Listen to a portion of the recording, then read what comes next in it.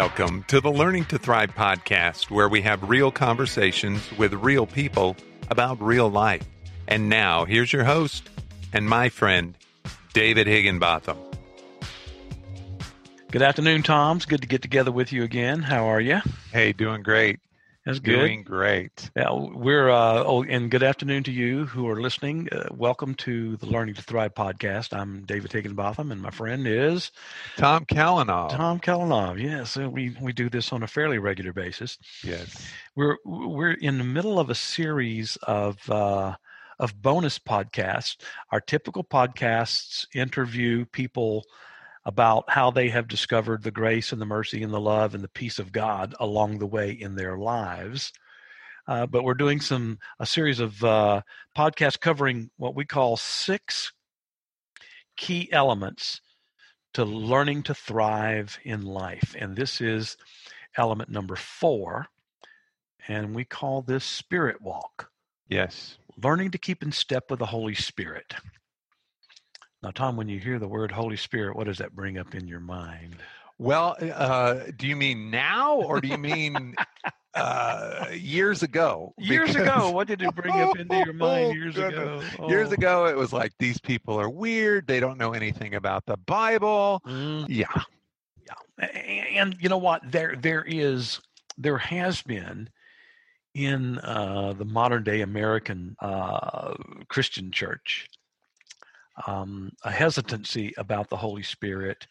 I think there's been a lack of understanding about that. But there have also been some real challenges that the typical or the average American Christian has because of some of the stuff that they've been exposed to, which was theoretically the Holy Spirit. And so what developed over the years before I came to faith back in the early 70s is that there had even started at that point in time because there was still residuals from the Pentecostal movement that started in the early 1900s and then a number of revival things that took place leading up to what I consider to be my time. There was a hesitancy and a resistance to everything related to the Holy Spirit unless it was something that was very specifically written in the Bible. And there developed what I call the tragic dichotomy of the spirit and truth camps. And I had been born into and raised in one branch of the spirit camp. But I had never encountered God, and I never found faith there. But a number of years later, I did encounter God and came to know Christ through the ministry and through a connection with a group of people who were a part of the truth camp. And so over the years, I have spent time in both of those camps, and spirit camp and truth camp, and have seen numerous different expressions of both of those. But one of the things that I came to believe quite a few years ago was that the spirit camp, they don't have as much spirit as they think they do, and the truth camp doesn't have as much truth as they think they do. So it still exists, and it's still very much an issue. The problem is, though, if you believe you can have the Spirit without truth, you misunderstand the nature of God and both the Spirit and the truth. Because, Jesus said to the woman at the Samaritan well, he said, there's coming a time, and is now, it's even here, when the Father is looking for those who will worship him in spirit and in truth. So Jesus didn't separate spirit from truth. Humans, modern Americans, have separated spirit from truth, and it creates a real problem. And I'm sure you've experienced some of that in your own life as well. Oh, absolutely. Absolutely. Yeah. So, I mean, you've hit on some elements, but if you were going to just give a Reader's Digest, okay, here's kind of what the spirit camp has looked like over the years. Here's what the truth camp has looked like. And some of the key distinctions between them. You've already hit on some things, but I don't know if you want to do that. Well, the truth camp pretty much revolves around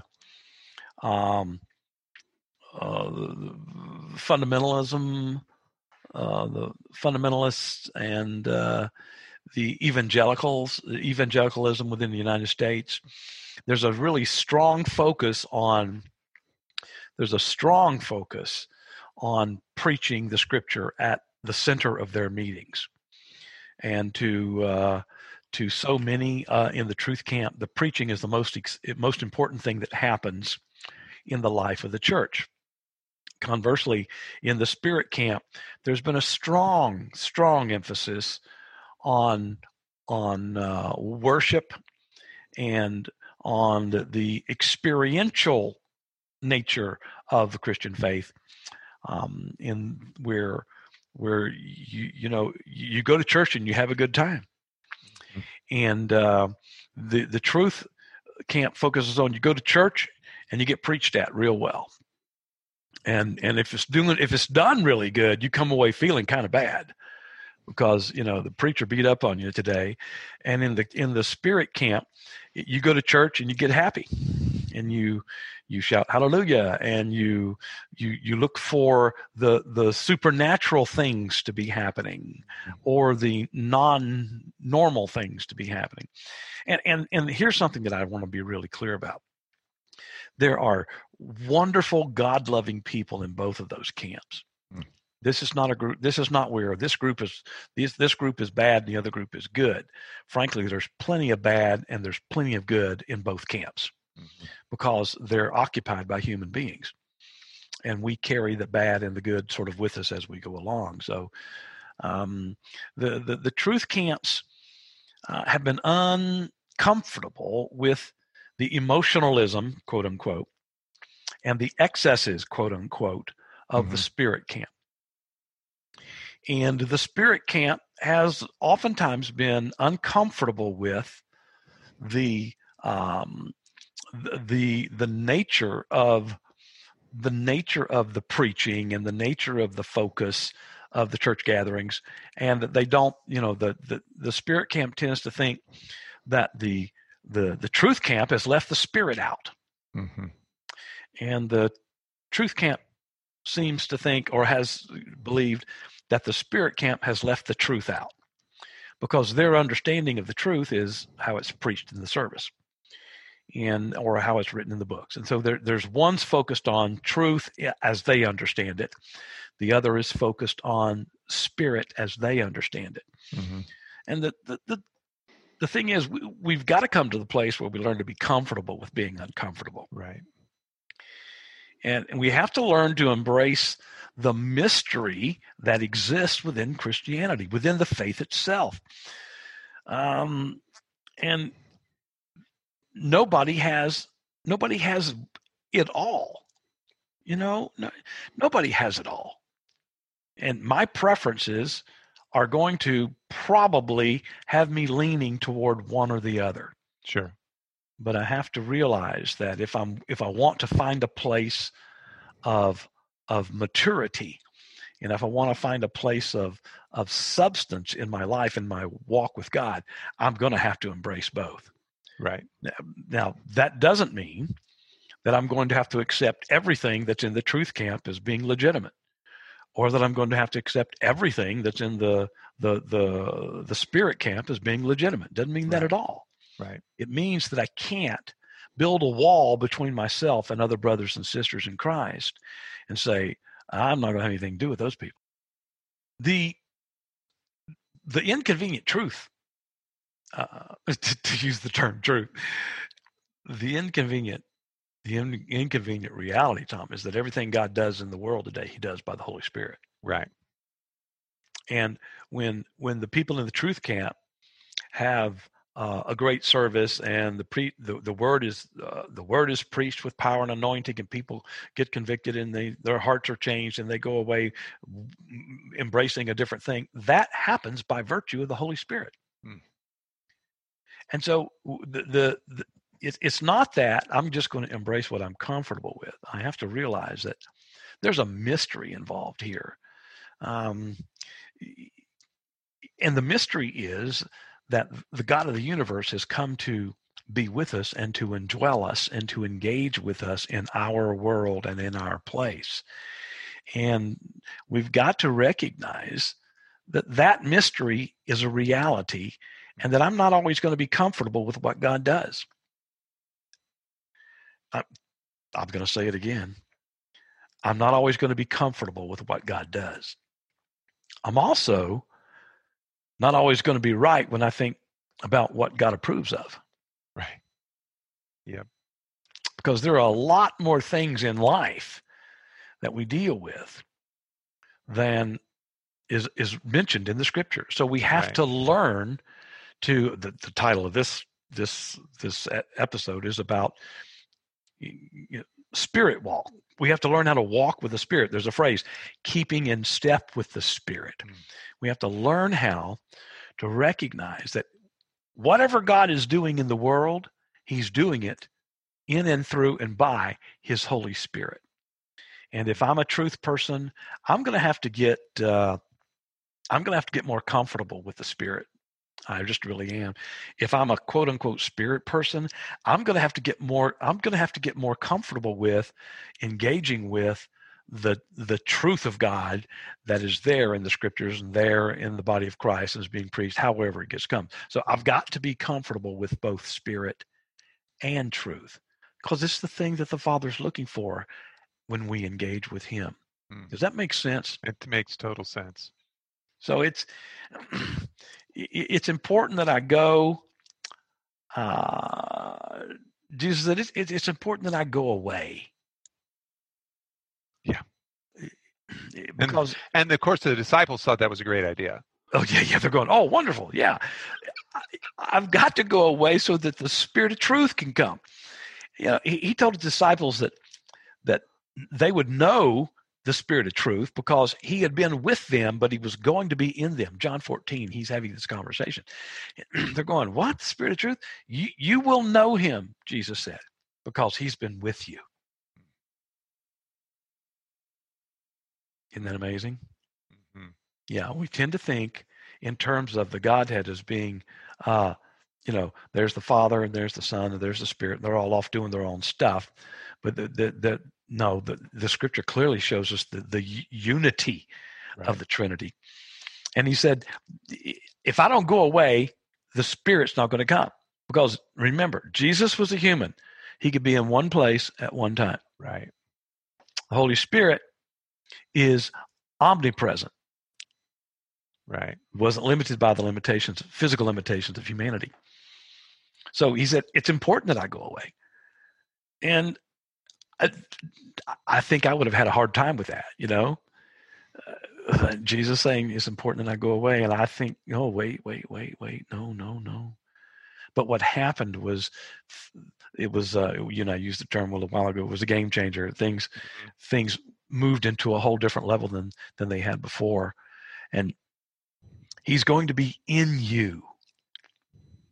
That's amazing. Now, see, every believer has received the Holy Spirit. Right.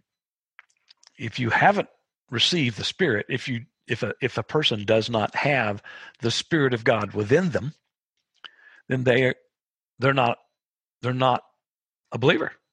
Mm-hmm. And it's so. Matter of fact, Paul described it as an earnest deposit. Like you described it like an earnest deposit. You're going to buy a house, and I'm in real estate, and I deal with this on a fairly regular basis.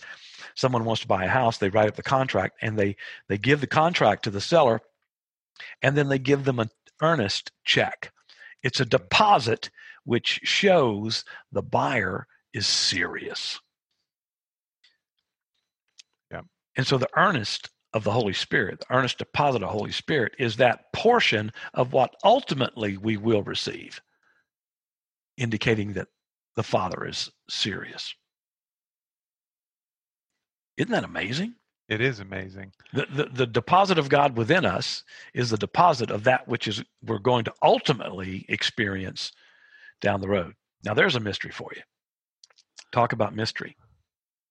So we have a little outline David put together here, and you talk about my sheep hear my voice, and you say how, quoting John 10:27. there's a lot of believers, I was one of them, that the only way God speaks to me is through Scripture. And I would definitely, early in my Christian walk, was one of them. And now you hit on this a little earlier, but now that I'm realizing there is so much more that God wants to tell us. There's so much more that is not covered in the Scripture, I think you said earlier. Well, And sure, so how do we? Yeah, how would if somebody's wondering how do I hear His voice? What would you say? Well, I would first of all say it's important to realize that Jesus did not say, "My sheep shall read my words."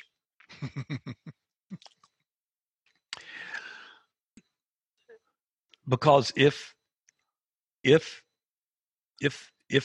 only way we can hear Jesus is by reading His words, then that we could easily get rid of a whole bunch of the Scripture, because the words of Jesus are a very, very small minority of the completed canon of Scripture. Right. Okay, so let's begin there. Secondly, He said, "My sheep shall hear my voice."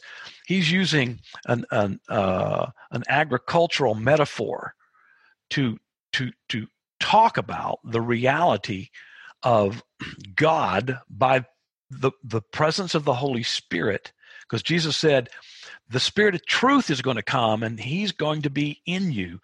You'll know Him. You'll know Him." Isn't that interesting? Because He's been with you.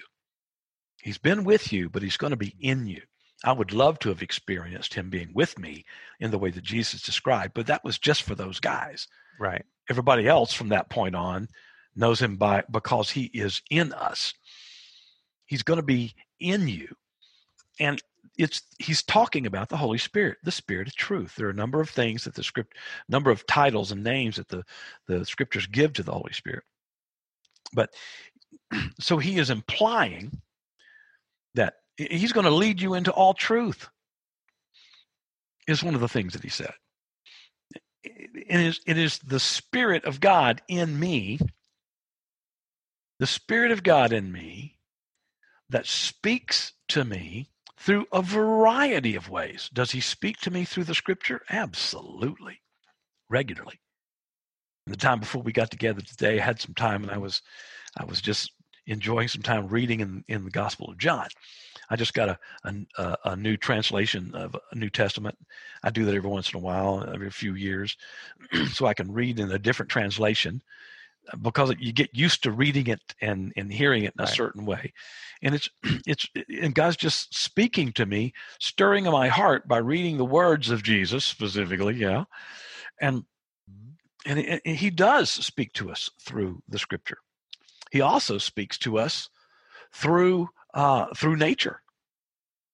Have you ever been out by yourself early in the morning, and maybe the mist is rising over a lake or a beautiful setting, and you just feel that sense of closeness and presence of God?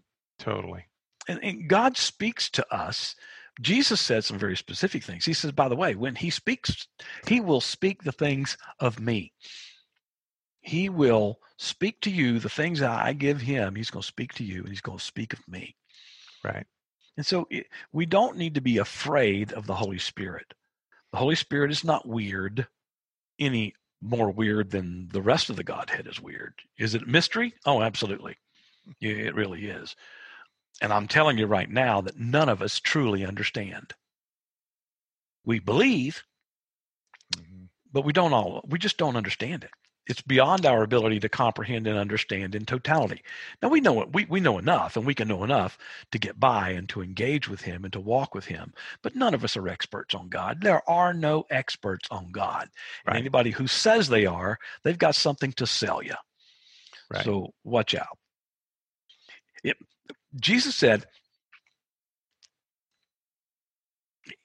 He is going to speak of me.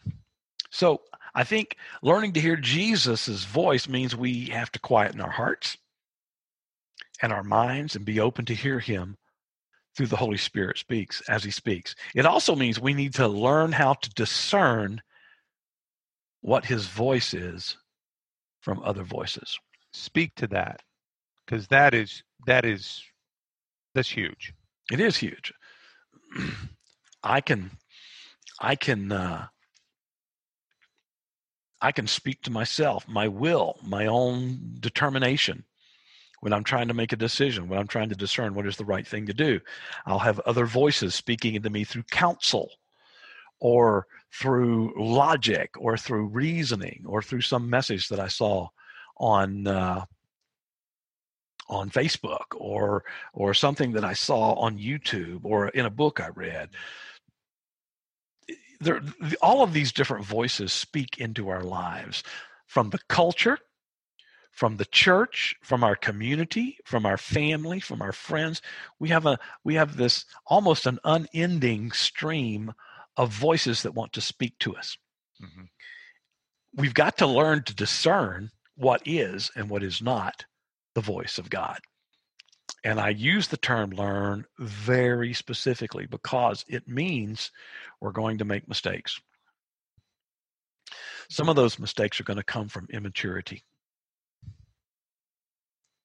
Some of those mistakes are going to come from misunderstandings. Right. Perhaps we misunderstand something that the scripture says, or we misunderstand something that someone has told us, or some of the counsel. Sometimes we make a mistake because we just didn't get enough counsel. There's a variety of things. Here's the thing that I've learned in life, Tom, and I've been on this journey now for almost 50 years. It's not the mistakes that are going to get you in serious trouble. If you make a mistake, you catch it, you own it, you correct it, and you move on. It's not the mistakes that are going to get you in trouble. It's the mistakes that lead to bad choices that you don't want to let go of that are going to get you in trouble. See, mistakes, we've grown up in an environment where mistakes equal sin. Right. And nobody sins accidentally. You can make a mistake accidentally. Mm-hmm. I should have turned left and I turned right. I actually thought the best way to go was right, and I was wrong. Mm-hmm. And so learning to discern his voice is a journey. It's a process. You see, Jesus grew in his maturity in the estimate in Luke 2:52. It's right after the discussion about what happened when Jesus was 12 and he was they went to Jerusalem and he was at the temple and they were looking for him and parents were all worried about him and they finally catch up with him and he says, wouldn't you know I needed to be at my Father's house? Mm-hmm. Well, yeah, but you shouldn't have done this. He was wrong. Any parent who has a 12-year-old who runs off and does something on their own and they think he's lost and they spend 3 days looking for him, mm-hmm. that parent is going to tell you, you shouldn't have done that. No, he was Jesus. No, he made a mistake. There's a difference between making a mistake that an immature 12-year-old will make mm-hmm. and sin. Well, you can't say that about Jesus. Well, yes, I can. Do you think when he... Exactly what I was thinking. There's going to be people, oh, do you think Jesus knew how to change his own diaper? Probably not. Do you think he knew how to use a spoon? Do you think he knew how to walk? Mm-mm. He began walking about the time when children learn to walk. He was potty trained at about the time when generally children are potty trained. He might have wet his bed occasionally after that because that's something that does happen. Mm-hmm. Do you think Jesus, the first time he tried to do some woodworking with Joseph and help build something, that it was a perfect thing? No. Wow. He grew in maturity and stature with God and man. Luke 2:52. Right. We look at this amazing thing. I'm not saying Jesus shouldn't have gone to the temple. I'm saying he went off by himself and didn't tell his parents. It was that's not a good thing to do even in those days. And any parent who says, "Oh, it was wonderful this thing that Jesus did," would be absolutely livid at their 12-year-olds who did that. Absolutely. So maturity means, among other things, learning to enjoy the Holy Spirit as my constant companion. Mm-hmm. See, it's one of those things that I have to realize, you know what? I'm not real comfortable with this Holy Spirit thing. Maybe I grew up in a very conservative or, a Baptist kind of background, or Presbyterian, or a background that doesn't have those kinds of typical expressions that I've come to associate with people who are involved with the Holy Spirit. They worship differently than I do. They're a lot more boisterous than I am. I'm a little more, perfectly fine. But here's the thing. I'm either going to have to learn how to find a comfort level with the presence of the Holy Spirit, or I'm not going to be engaging with what God is up to. Mm-hmm. Now, what God is up to doesn't always look like a charismatic revival. It just doesn't. Mm-hmm. Now, charismatics aren't real happy about that. And the truth that God is expressing and leading people into doesn't always sound like a Baptist preaching revival. Those are our mindsets, but they're not the measure of balance. Right. Here's the truth of it. Here's the truth of it, really. When God was prophesying about the coming of the Messiah and about him invading our world, really, I mean, one of the things that he said is that this prince that's coming, this king that's coming, is going to be called Emmanuel, which means God is with us. Mm-hmm. Now, if we had lived during the time that Jesus walked the face of the earth, most of us would have been shouting, "Crucify him, crucify him." Let's not kid ourselves about that. And God was physically with them, and the overwhelming majority of the people missed it. Mm-hmm. In today's world, God is just as with us now as he was physically then. He is just as much spiritually with us now. Actually, he's with us now in a greater way than he was then. Just as real, but it's a greater way. And God is with us by the presence of his Holy Spirit in our lives. And the challenge to us is that we have to determine whether we're going to be okay with that. Mm-hmm.